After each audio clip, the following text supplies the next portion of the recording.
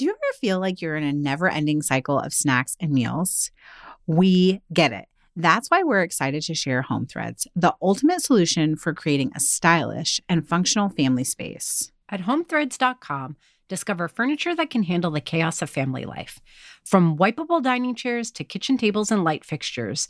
Or you can just freshen up your kitchen with trays, counter lamps, decor, and other affordable accents that will help you update your kitchen into a room you love spending time in.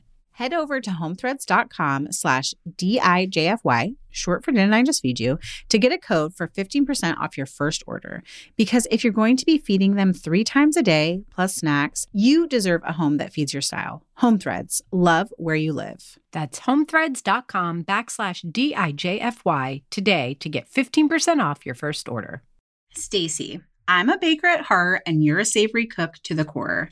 I can't live without a box of frozen chicken nuggets, and you're strictly DIY. I'm team hamburger, you love hot dogs, but we agree on a lot, and nothing more enthusiastically than dessert. Dessert!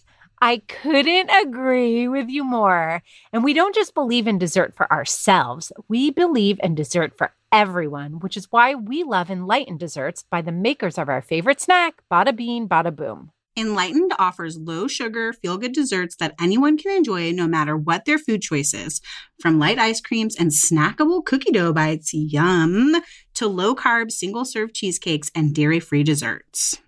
You probably know me well enough to know this already, but I cannot get enough of the Enlightened single-serve cheesecakes. And because they are low-carb, which is how I try to eat, I sometimes enjoy them as a lunch dessert without worrying about any kind of crash that will destroy my afternoon. You also know me well enough to know that all I care about are the flavors. Enlightened's variety is huge and right up my alley. From cookies and cream to marshmallow peanut butter, chocolate chip cookie dough to caramel fudge pretzel. Bring it on. Woo! Feel-good desserts for all, delivered frozen straight to your door when you order from eatenlightened.com. Find out more about Enlightened and grab a link to their site from didn'tijustfeedyou.com. And don't forget to use the code DIJFY10 to get 10% off of your order and free shipping. So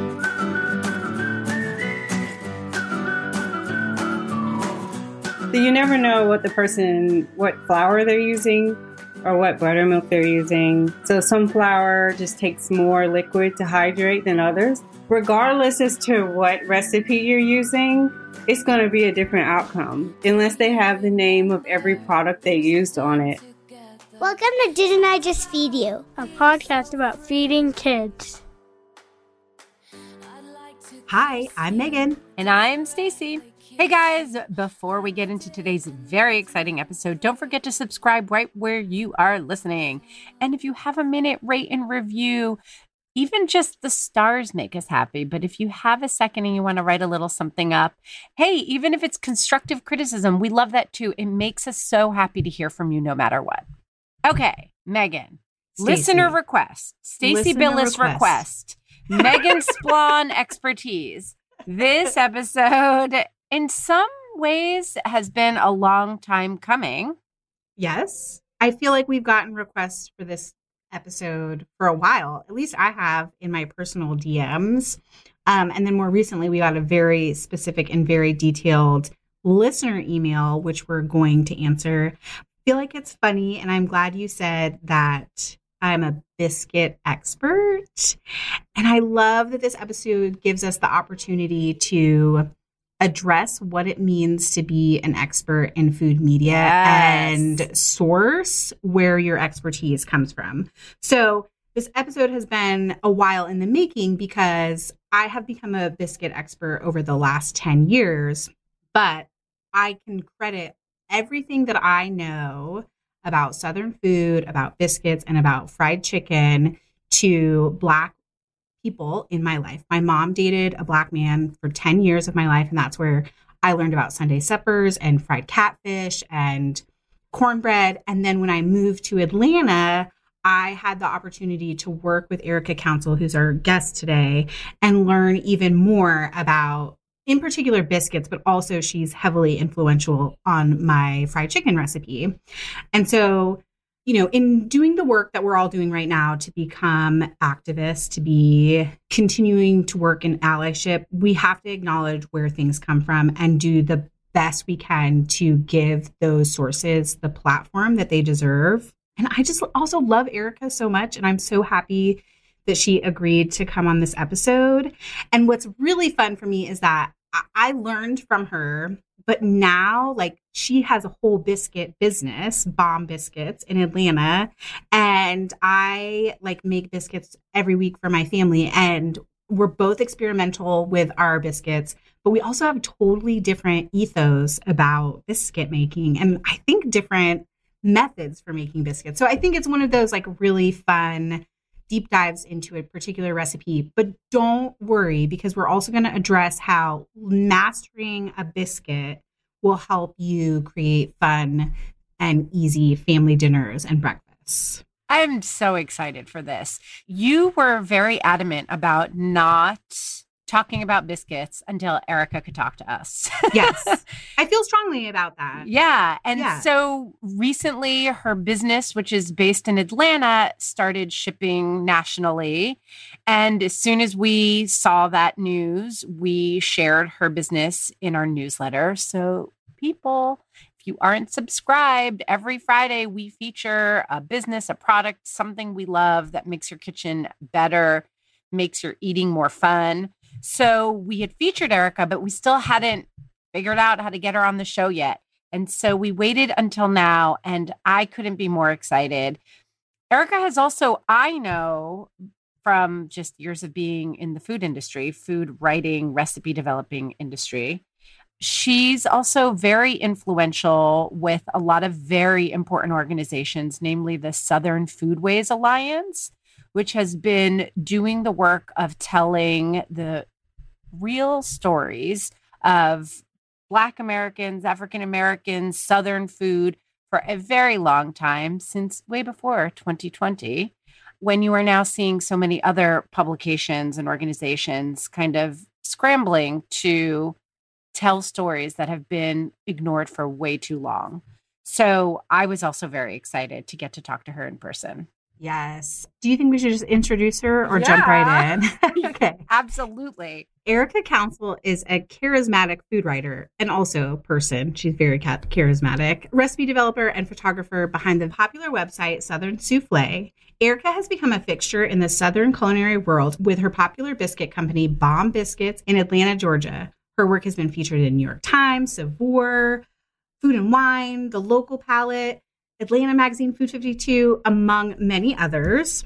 Outside of her kitchen, Erika has become a sought-after voice on the topic of African-American food, social justice, and food's impact on community, which we get to talk to her about.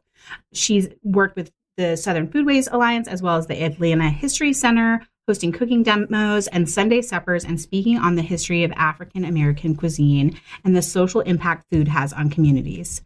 Erika lives in Atlanta, Georgia, which is where I met her. She's a native of North Carolina and attributes her passion for food and community to her grandmothers. One of these grandmothers, Mildred Mama Dip Council, is a Southern cooking icon, award-winning cookbook author, and owner of the famous Mama Dip's Kitchen restaurant in Chapel Hill, North Carolina. Erika, among all those other things, is also a mom of two. I have something to admit that I'm really embarrassed about. I've only baked biscuits once. Mm-hmm. That's it, ever. It feels really, really crazy. Even though I'm a professional recipe developer, I feel like she's already the pinnacle and then you're her pinnacle. So I'm not even going to try.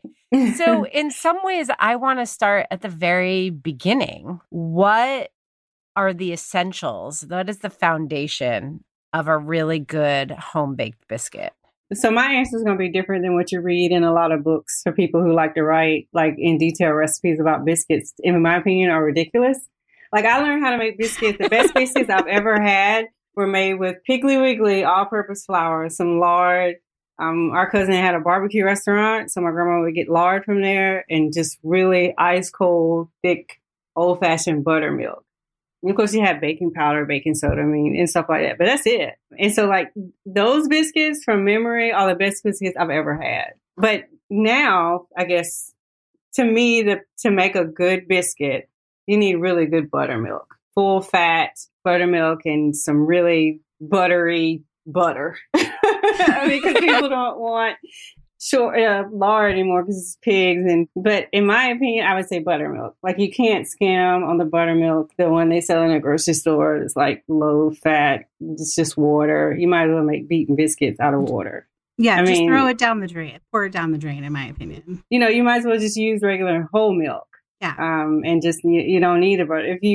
If you want buttermilk biscuits, you need to get the full fat buttermilk. Do you think you could just walk us through your personal biscuit method as it stands right now? I know for me, even over the years of making biscuits, I've like changed a little bit over time, like as I've learned, and also living in different places and having to adjust to, like you said, what different flours and buttermilk and fats that are available. Mm-hmm. But I'd love to hear, like, you don't have to give away all the secrets of bomb biscuits, but like, how do you make a biscuit right now if you're making them at home?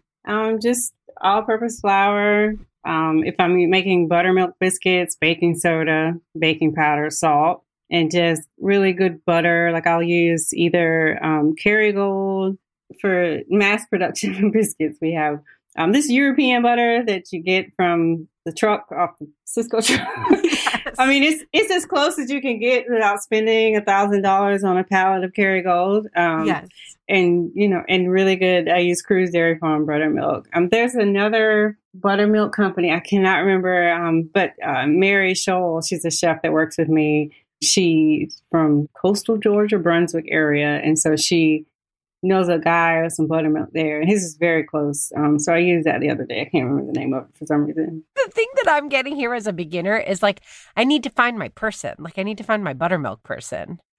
Like, New York State has a lot of dairy, right? I don't want you to think that, though. So if you go to the grocery store and they have Mayfield, Mayfield full fat, like the fat buttermilk, the whole 100% buttermilk, not the one that says low fat or anything like that. You can do just as well with that. All right. Well, I'm still going to find my buttermilk person because that actually sounds like a fun side project. Okay. But that's a good, the point is that it needs to be full fat. Yes. And with such simple ingredients, then does it really come down to just ratios and technique? Yeah. I mean, I think you don't want to work it too much. So you don't want to beat it to death. So once you get the butter in there, whether you're grating it in or you're chopping it up using a pastry cutter or a fork or whatever to mix it in with the flour, and you add the buttermilk just to get the flour and everything, just to get everything stuck like where it's sticking together. So it'll still crumble somewhat when you roll it out onto the surface like a pie crust. I think that's really all there is to it. It's just, it's more so the more you do it, the more familiar you'll become with it. I mean, you see a lot of things about, well, if the butter is too hot, it won't work. If that butter is melting when you grate it in there, cut out those biscuits and stick them in the freezer for about 15, 20 minutes. It'll be fine. So I think it's not being worried about how it's going to turn out. Yes. If they don't turn out right, you just do it again. But it will turn out right eventually. I mean, because every time you do it, you'll say, okay, well, this part here, that took longer when I was rolling it out or something like that. And you'll come to this realization of, okay, let me just take my time. I'll roll this out. If the butter's starting to melt, let me throw them in the freezer, then bring them out. Everything will be fine. Don't stress. This, I feel like, speaks to something at the heart of why I think maybe all three of us really love cooking and baking, that in the haste of like busy life and the stress, especially of this year, this idea that home cooks can just take their time and experiment and like trial and error and be okay if it doesn't come out well. Like, it doesn't really matter. You have another chance to do it. I love this idea of just returning back to this kind of be one with your food. It's really simple. Just clear your mind and enjoy it so that you can see how it feels when it turns out right and make little adjustments here and there. Yeah. And I just want to jump in and say that for me, like getting to watch you make biscuits in person, one of my biggest takeaways was actually to not be so like fussy and gentle with biscuit recipes. Like you were saying, there are so many food writers and recipe writers, and I think Stacey and I are both guilty of this at certain times, who are like, you have to keep the butter as cold as possible.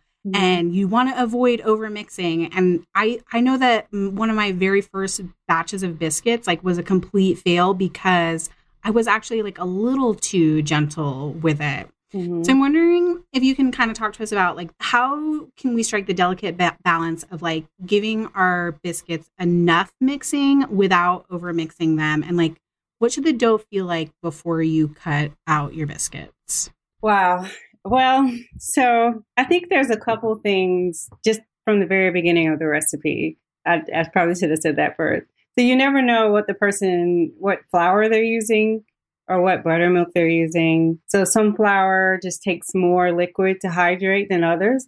Like if you're using King Arthur. So regardless as to what recipe you're using, it's going to be a different outcome unless they have the name of every product they used on it. And then you're using those exact same products. I mean, even now with buttermilk, one of the things I wax poetically about when it comes to buttermilk is because it's so hard to find real buttermilk that's churned from the butter versus this, the commercial buttermilk, which you buy in a grocery store, which is not the same thing.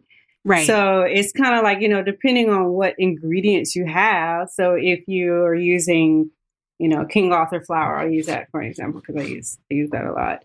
And you've got it mixed in and you have some buttermilk from the grocery store, which is just low fat milk, honestly.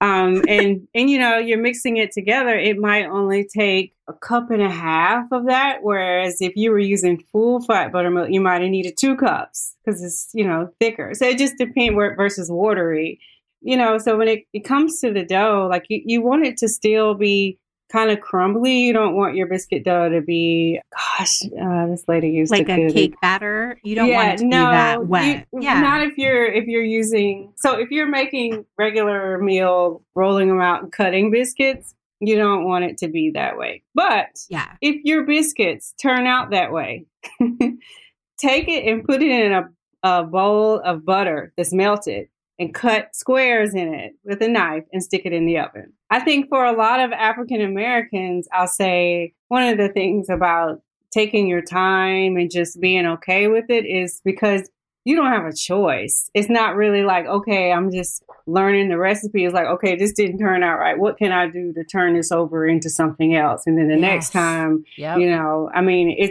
that was more so out of necessity, more than, I guess, a feel-good story. Like, I got that part. Yeah, absolutely. Like, you want to take your time and but a lot of the ways that I learned was like, okay, you added too much batter to that biscuit dough. I think I did the same for Garden and Gun with Kim Severson. And I did it wrong. And my grandma did was like, you're going to make pancakes out of that. So, I mean, it's you have to eat it. Yeah. So how do you save it? Yeah. So don't stress. But yeah, so for when you're making like, your traditional biscuits where you're cutting them out with biscuit cutters, not glasses. I hate that recommendation. Me too. Get a knife. You want it to still be slightly crumbly because when you roll it out into the surface, you can take some of that crumbly, smeared butter and with the flour will stick back in with the dough. So, a visual, I guess, would be, when silly putty sits out too long and it's crinkly on the outside, but when you poke it, it's still real soft and mushy kind of. So, I mean, not too mushy, but I think that's so helpful. Maybe. I completely know what you mean. So I don't know if maybe only the parents get it. I was just trying to think of something that would be. But that's really, really helpful. Can I backtrack for 1 second? Why do you both hate the glass recommendation? Oh my gosh, because it just smushes all the layers that you've just worked so hard to develop back down. It makes me think of, that viral trend right now where everyone's like taking wine glasses to cut into cakes. Yeah. I hate that. It's like all the work that the baker did to make a beautiful cake, you're just destroying it. And then the outside of the glass is nasty. Like, why?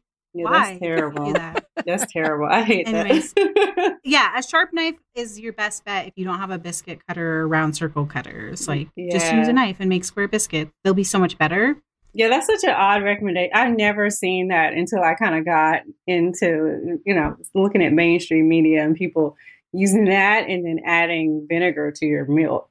Whole milk. To make the faux buttermilk. Yeah, just use the whole milk. Yes, it's just interesting. So what is the deal with the vinegar? It creates the chemical reaction, but you don't get any more fat content. I mean, it doesn't, you're still dealing with something that's thin and has the same amount of fat content. Yeah, you see it a lot in like vegan biscuit recipes because you can use alternative milks, and then the vinegar still activates the baking soda and baking powder.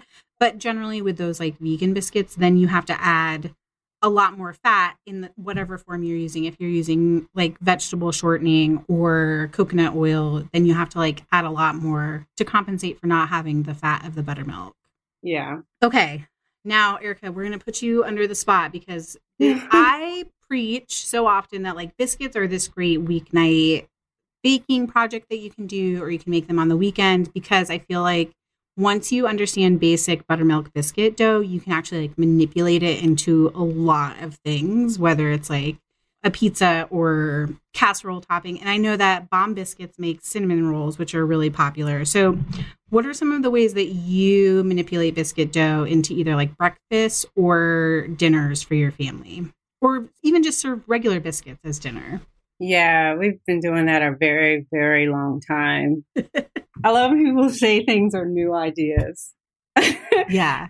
Every idea comes from somewhere, right? Yeah. I mean, so like the pizza crust thing, my great aunt used to do that. So we used to roll, just because it's quick bread, right? So the pizzas, we've done that for a while. The cinnamon rolls, I used to do that with regular biscuit dough, but now it's more of like an angel biscuit because it has yeast. It just softens longer.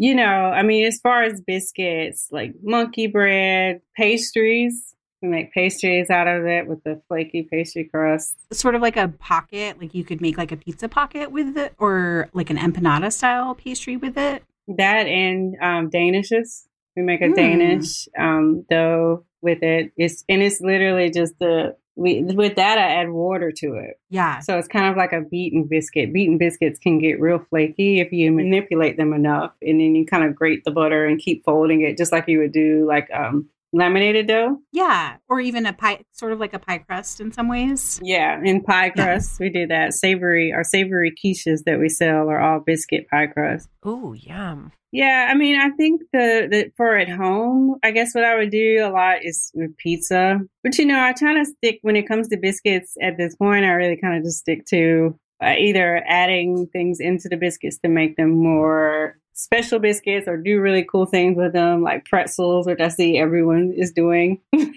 Yeah. And then, or cinnamon sugar, just doing a lot of things where you're adding stuff to it, sour cream and onion.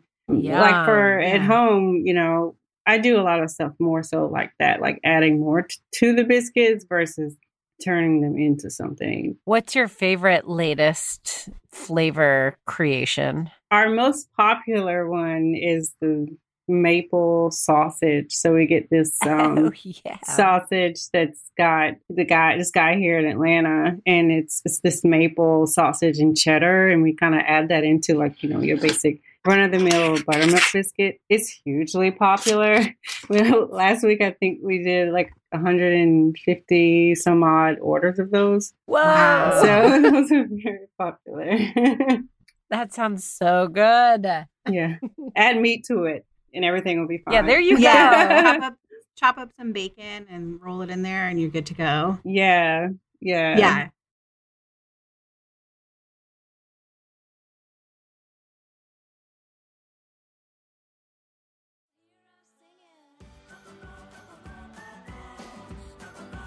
Before we hear more from Erika, let's take a quick break to hear from this week's sponsor. Stacy, both of us encourage home cooks to make homemade stock whenever possible, since there's nothing quite like its deep, soul-nourishing taste. At the same time, we both know that it's not always realistic to do so. You can say that again, which is why we always have store-bought broth in our pantries. You cannot beat the convenience. But I've got exciting news.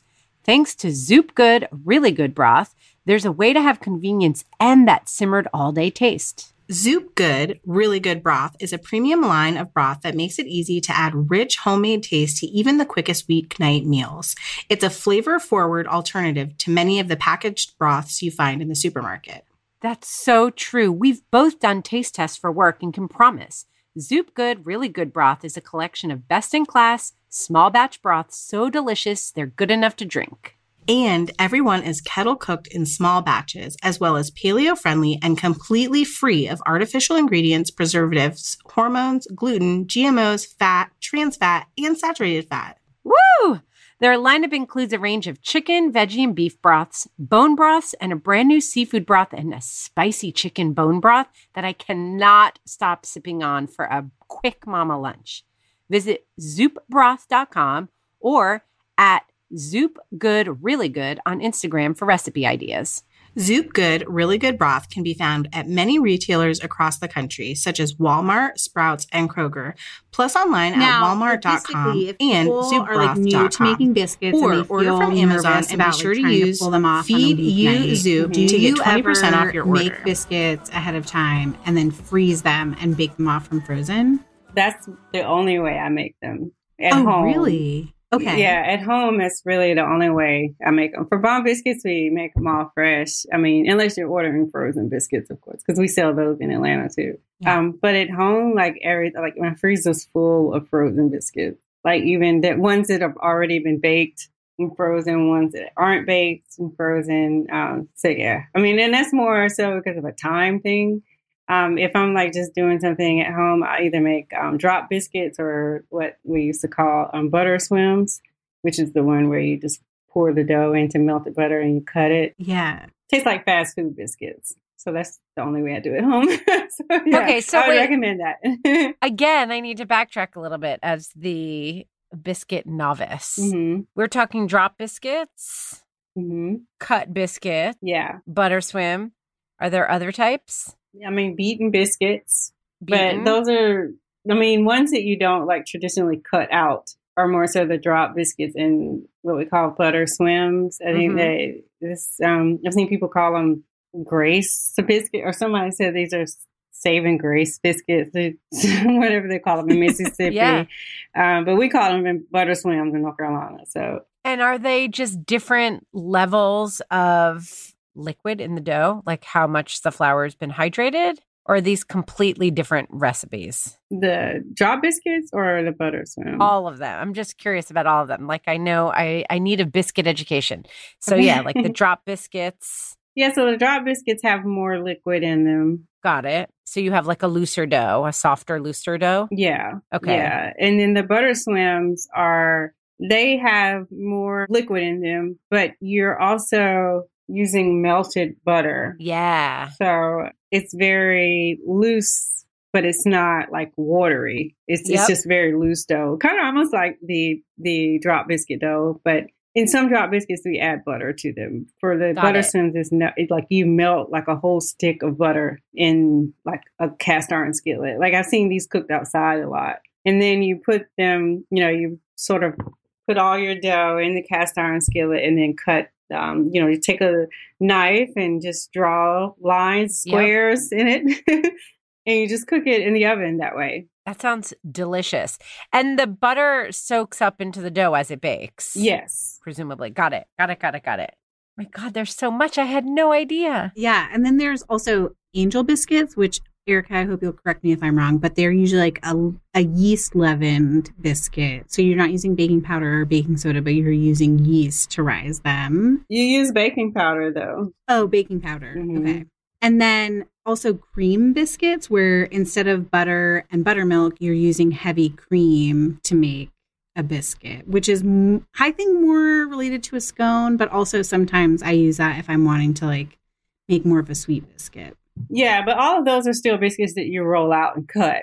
Like For sure. Yeah. I mean, if you're looking for something that's not like where you're trying to, manipulate that dough to roll it out and cut, I mean, that would still be the same process with those biscuits. But yeah. You got your cream biscuits. Cream biscuits are really easy if you have self-rising flour, if you have access to white lily, which is, people love white lily, and some cream. That's all you need to make a biscuit. Yeah.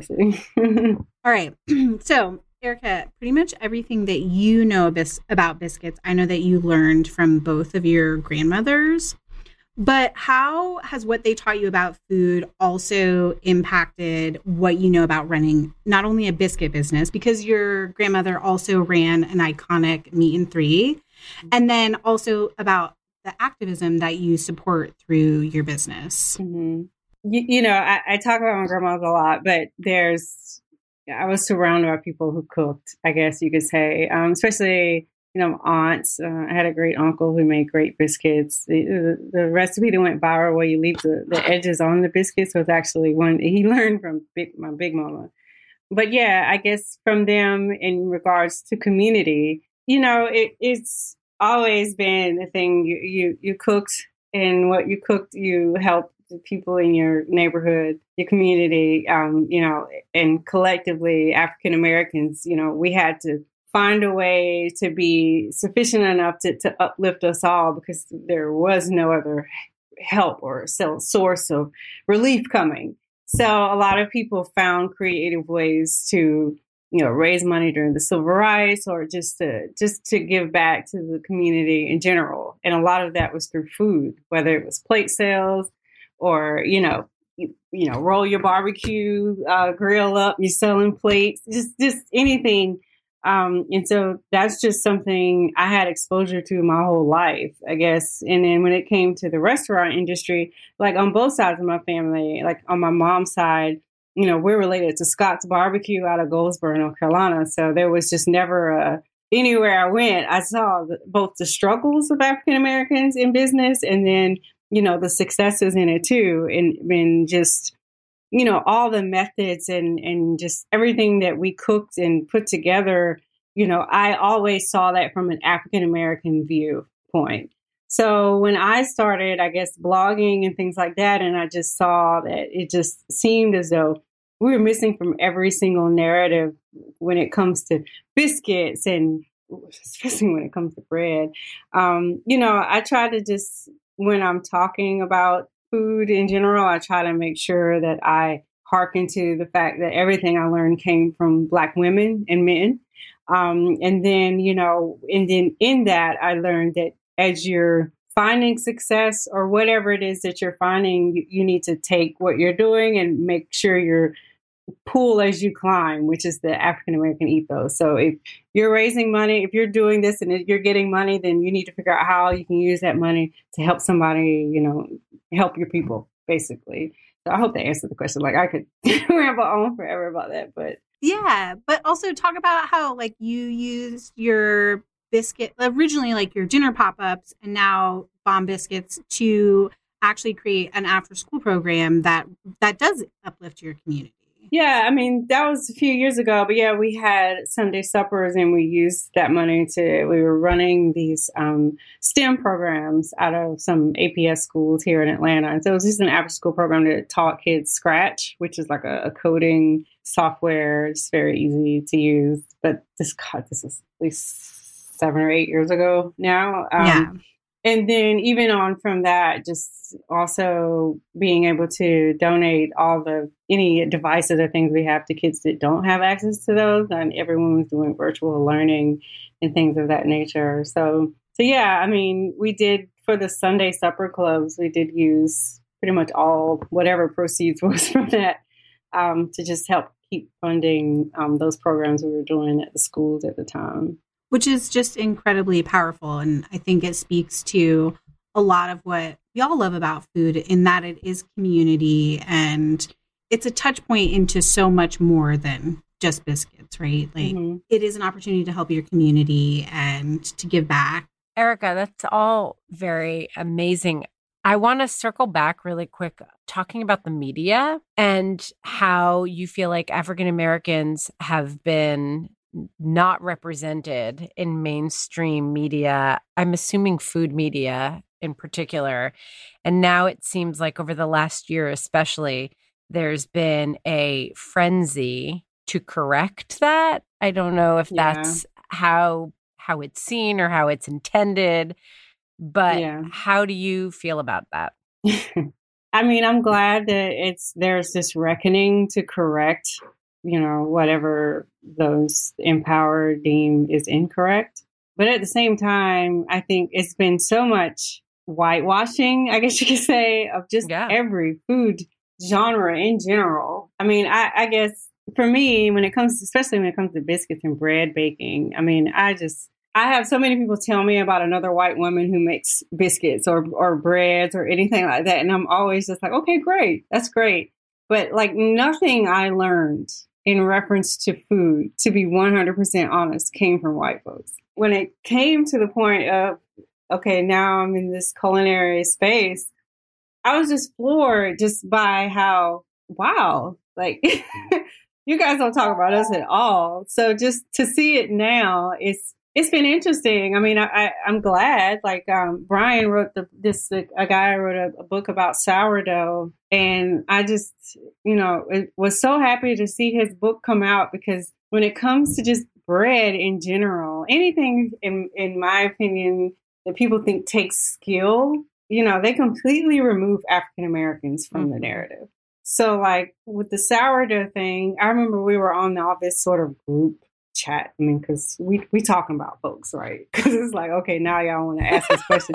But, and it was like, I would talk about my great aunt Fanny, and she lived to be like 110 years old, but she would keep these jars like in different areas of her kitchen. And like she would open it up and smell it. And depending on which one she chose, and she'd make this brown bread out of it. Then you never tasted anything. Like I've never tasted anything like that in my life ever again. And it was sourdough. And I remember talking to Toni Tipton Martin when she wrote the recipe about salt rising bread. And we were just sort of just talking about our experiences in general. Like they really think we don't know nothing. Yeah. So when it comes to like right now, I mean, I think it's good from what I'm seeing, but I also have seen it kind of slack back off. Yeah. And then just the same people who've been able to keep the same stories rolling, keep rolling. I'm working on a book about biscuits, and I hope, that it comes to be like I want it to, because it's kind of like an ode to like all the Black women who taught me about biscuits, like from all the cookbooks, Princess Pamela and Strawberry Wine, just all kinds of Lena Richards, just Cleora Butler. I mean, that was the first cookbook I got for graduation like 100 years ago. And her first sort of story in that book, she's talking about making biscuits for her mom to try to impress her mom. This is 1911, right? Wow. So, it's kind of, like for me, it's just when I read those stories, I'm like, these are my stories, but like when I mentioned about writing a biscuit book a couple of years ago, I had an agent tell me biscuit books had already been written, and they gave me Natalie Dupree and Cynthia Gravault. So I'm like, I know them, and that's great. But I mean, you have a whole sort of aisle of cookbooks that's missing certain faces because you think only certain people can write these stories. So, I mean, I think the amount of correction that's needed will take a long time, but I'm glad to see, that things are changing.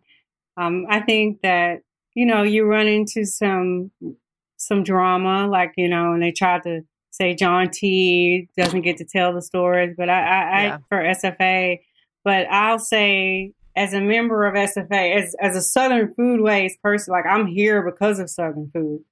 I know no one took an interest in our stories but SFA.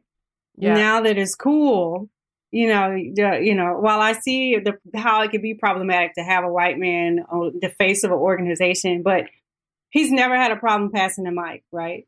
So I think, you kind of got to, look at those who have really been out here trying to get our stories told versus those who are now rushing to do so just to make their publications look good. I worry about, people sort of looking more to those as like, oh, we're going to correct this publication versus those who really have been fighting to get our stories told for a very long time. Yeah. And who will continue to do so after it stops being this trend, which we've seen it be recently. Right. Well, we're so excited that you're writing a biscuit book. I know. Will you come back so we can promote it? Yeah, absolutely. Absolutely. Cool. Well, thank you so much for Talking with Biscuits. Yeah, Talking with Biscuits, talking about biscuits with us Talking today. with Biscuits. Yeah. I love That can be your nickname, Megan. Talking with Biscuits.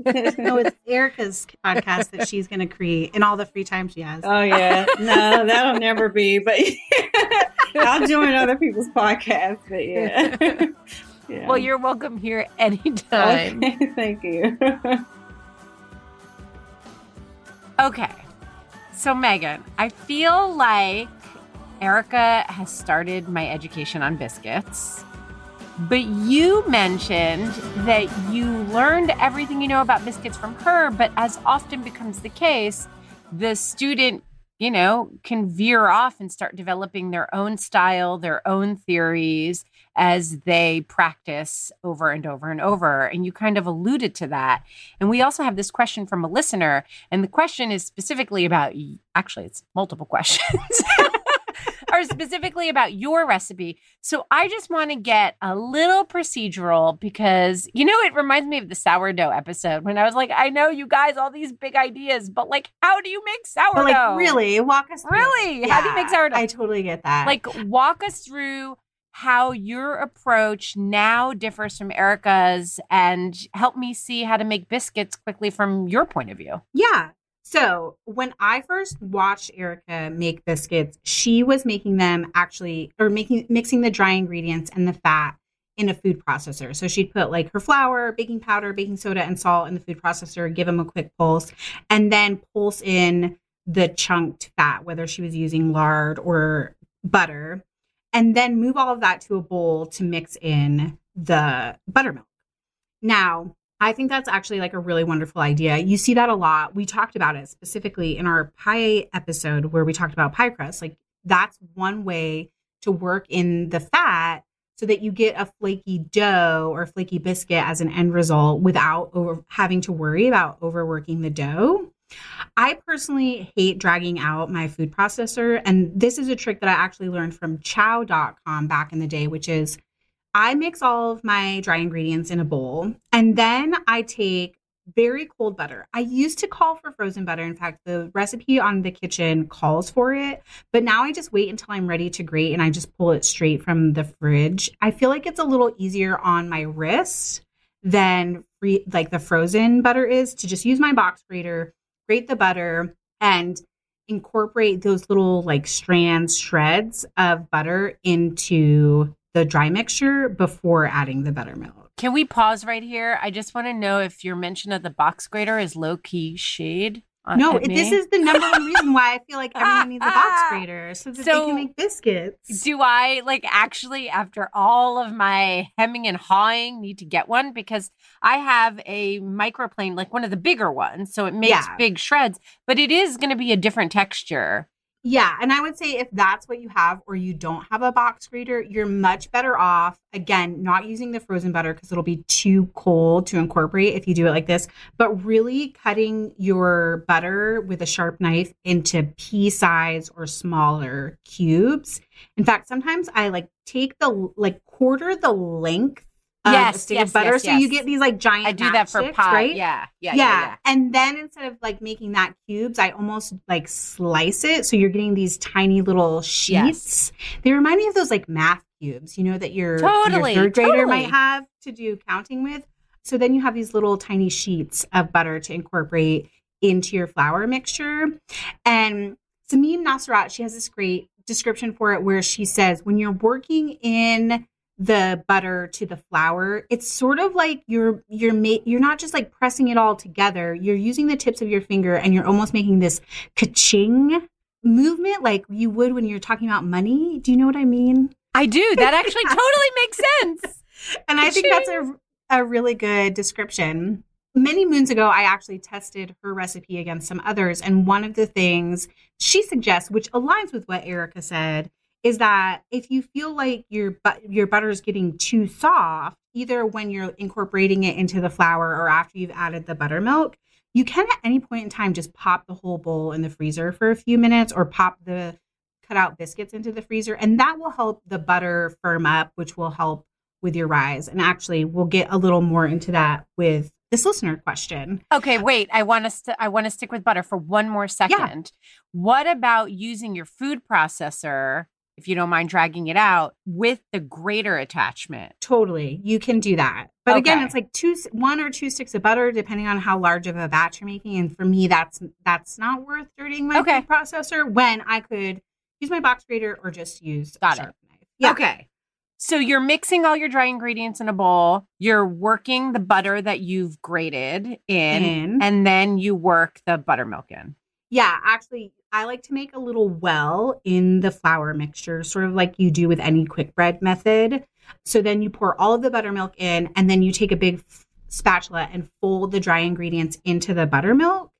And with my recipe, it'll end up like a little bit sticky, but a little bit dry. But once it kind of forms a loose, shaggy ball, then you can move it onto a floured work surface and start folding it. And just like Erika said, if you have some little bits of butter and like sticky bits of flour that sort of like fall off when you're moving it, just kind of pick those up with your fingers, dust them onto the top of your dough ball, and then fold them in as you're folding the dough over onto itself. This sounds so much like pie dough to me. It is a lot like pie dough. So the goal, what I understand of pie dough, which I've tested like so many more times than, well, I've tested Biscuits Zero, but is that you really want pockets of butter. Yes, you do.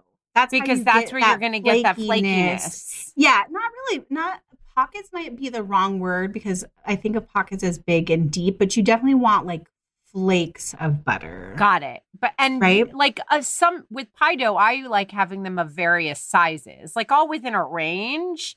But like if there's 1 or 2 slightly bigger ones, that I find that very like satisfying. I like that. Yes, okay. I agree. And it's good. Like when you are folding over the dough, as you start to see those kind of sheets of butter, that's the business. That's how you know you got it. Right? Okay, and I want to talk about folding a little bit because I think this is a little bit unusual in that we're asking you to fold when so many recipe writers are like, oh, you want to be really gentle with your biscuits. And this is a mistake I made for years. It wasn't until I really watched Erika kind of be rough with her biscuit dough that I was like, ooh, I don't need to be so gentle. So I fold my dough over probably 8, maybe 10 times, just depending on the weather. Like if it's a humid day, it seems like it needs less and less flour. If it's a dry day, it sometimes feels like it needs more. It's all like just dependent on the flour that you're using, the quality of buttermilk that you're using, all those things that Erika really touched on. And then after it's folded, I pat it out into like a 13 by 9-ish shape to cut out my biscuits. And you can totally use a knife, just like Erika and I were talking about. I would much rather you make a square biscuit with a sharp knife than use a glass or a jar to try and cut your biscuits out. You're just going to push down all those layers that you worked so hard to build, and you're not going to get that beautiful flaky side view that I love to see on the biscuit. Yes, we know because we follow you on Instagram. We know that side view. Yes. So, and then Erika bakes her biscuit recipe in a cast iron skillet, which I used to do for a really long time. More recently, and I think this is because I kind of have an unreliable oven in Boise, I just bake them on a sheet pan. No parchment, unlined sheet pan, but making sure that they are like just barely touching because supposedly, I don't actually know if the science matches this rumor, they help each other climb that way. Like they give each other something to pull up on so they'll be taller. And a really weird thing that I picked up along the way is to take your thumb and make an indent on each of the raw biscuits to sort of help them rise evenly and not like rise pattywampus and fall over. And then I bake them at 425 for like 18 to 22 minutes, depending on how many biscuits I'm making and how thick they are. Okay, so if you're not following a recipe, which I know is very advanced and I'm not there yet, is there a basic ratio that you think of, like flour to buttermilk? And do you ever add a little bit of sugar? Okay, I don't know if there's like an exact ratio. I mean, I have my personal biscuit recipe memorized, so we could talk through it, which is to make about a dozen biscuits, I use 4 cups of flour, a tablespoon of baking powder, a teaspoon of baking soda, a teaspoon of salt, 2 sticks of butter, and 2 cups of buttermilk. I only ever use sugar if I am making a cream biscuit or an angel biscuit, which we talked about with Erika. Yep. And if the profile is like I'm making a lemon poppy seed biscuit or a funfetti biscuit and it needs that sweetness. Otherwise, I am anti-sugar in a traditional buttermilk biscuit. Samantha's our editor. Samantha, grab that clip. It will never be said again. It was just said right here, right now. I feel like I'm going to take it. I'm going to pull it out of context, and it's going to be ransom if we ever get into a fight. I'm going to put this all over the internet. Your Billis, your Leo is showing.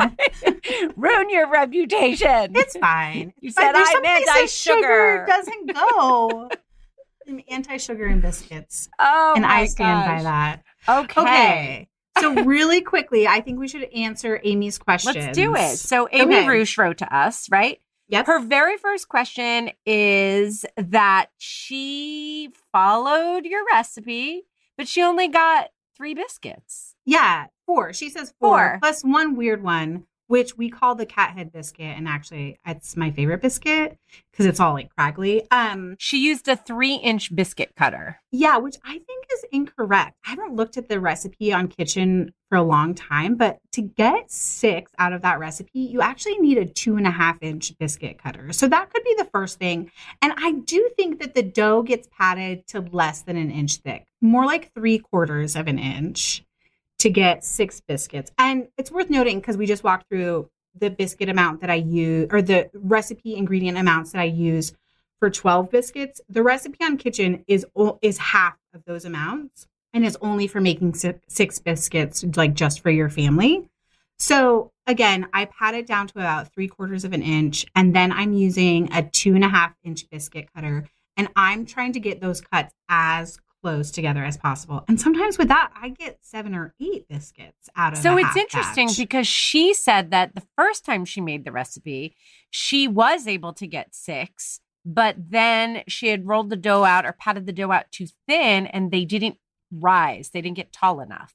Yeah. So it's probably just a matter of like experimenting a little and kind of perfecting and getting the right biscuit cutter size and getting as close to each other as possible. Yeah, and I'd actually be really curious as a follow-up to know what type of flour she's using. Oh, talk to us about why. Yeah, I mean, Erika mentioned this too. If you're using something like King Arthur flour, which is actually a higher gluten flour, then you're going to get a little more rise no matter how thin they are. And that's actually what that recipe was developed off of. But if you're using like gold medal flour or any other like all-purpose flour that is more generic, they tend to have less gluten, less protein. I know that's really weird. It has to do with the wheat that King Arthur uses versus what a lot of like General Mills use to make their flour. And so having more protein and more gluten also means that the biscuits take a little bit more liquid. So if she's finding that they're really hard to like get thin and also fluffy, adding even just like a couple tablespoons of buttermilk could really improve the shape and rise of her biscuit recipe. Great. Yes. Okay, the second part of her question is that she's tried using frozen butter and very, very, very cold butter, but even the very, very, very cold butter ended up oozing out. So she was wondering, like, is frozen butter absolutely key? And I feel like you kind of addressed this. It sounds like weather could have been an issue, like how much she was working it could have been an issue. The solve is like not to let it get to the oozing point, but to pop the dough into the freezer before then as she sees it softening so that she can make sure it remains really cold throughout the whole process. Am I right? Did I do good? Yeah, I think that's a great answer. But I'm also going to jump ahead to her third question, which was about cooking time and how it was less for her than it was for the recipe. And she says, I have a crappy gas oven that likes to ruin all baked goods. And I actually would wonder if it isn't a temperature flux in her oven that's causing her to have kind of oozing butter. Like she put them in and she thought her oven was at 450 or 425, but it wasn't quite, especially gas ovens take a long time to preheat. So a really easy way to remedy that would just be to buy an inexpensive oven thermometer and kind of pay attention to how your oven fluxes and know how much time it truly needs to preheat. Those really nice gas ranges like Wolf and what's the other one, Stacey, that everyone has? Maybe it's just Wolf. They take like 30 minutes to fully preheat. And even then, they sometimes need more time. So it doesn't make them bad ovens. It just is what they require because they're gas ovens and they're really big. Got it. Okay. And the last part of her question is when you're folding the dough, is it okay to add flour as you go if it starts to get too sticky? I know that adding too much flour can change the outcome of the dough, but when I'm folding it 8 times, it keeps getting sticky. Yeah, definitely. I use about a 1/4 cup of flour every time I make biscuits for dusting the work surface and then also for the folding process, because when it gets sticky, you do need to add a little bit of flour. And I think that also helps with the flakiness because what you're doing is helping to like build those layers when you're very strategically layering in more flour amongst the layers of butter that you've created. Awesome. I just want to end with the fact that she calls your biscuits divine and that her family can't get enough of them. And she loves how quickly they come together and they don't even require a rolling pin. So yay. It's probably the only thing that I'll ever be braggadocious about. Like I make a bomb biscuit and I think the recipe is really good, even as it exists on Kitchen if you're just starting out. And maybe I need to like shoot a reel and show how my dough looks so people can really get a sense of what it should look like. Is there anything else we need to know before we close out? You mentioned this with Erika, but if you're making biscuits, please go buy Trade Street jams, any of Ashley's jams to put on your biscuits. You will not be disappointed. Oh, delicious. And actually, I saw that Ashley's Trade Street jams are being picked up by some Whole Foods. So it's just a matter of time before she takes over the world because we're counting on it. Are as delicious as Erika's biscuits are delicious. I know, the two of them. Could you imagine what they'll do together? Yum. Yes. All right. You know what I'm going to go do, right? I'm going to go. I hope it's bake some damn biscuits. Finally. Long overdue.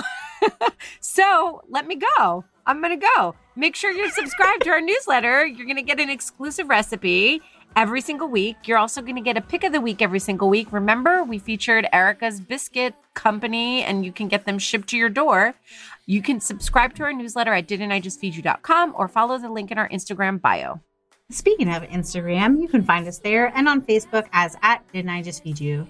Just remember, the real Facebook fun is happening in our private listeners community. The answer to be let in is whiskey. And of course, don't forget to subscribe to Didn't I Just Feed You wherever you get your podcast so that you don't miss an episode. And hey, tell a friend how much you love us and make them listen.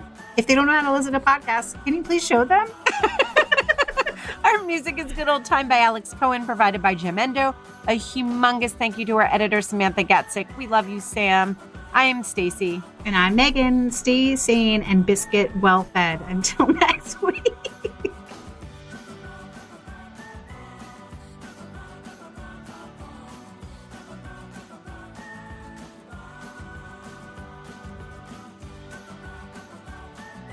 Don't yuck on other people's yum.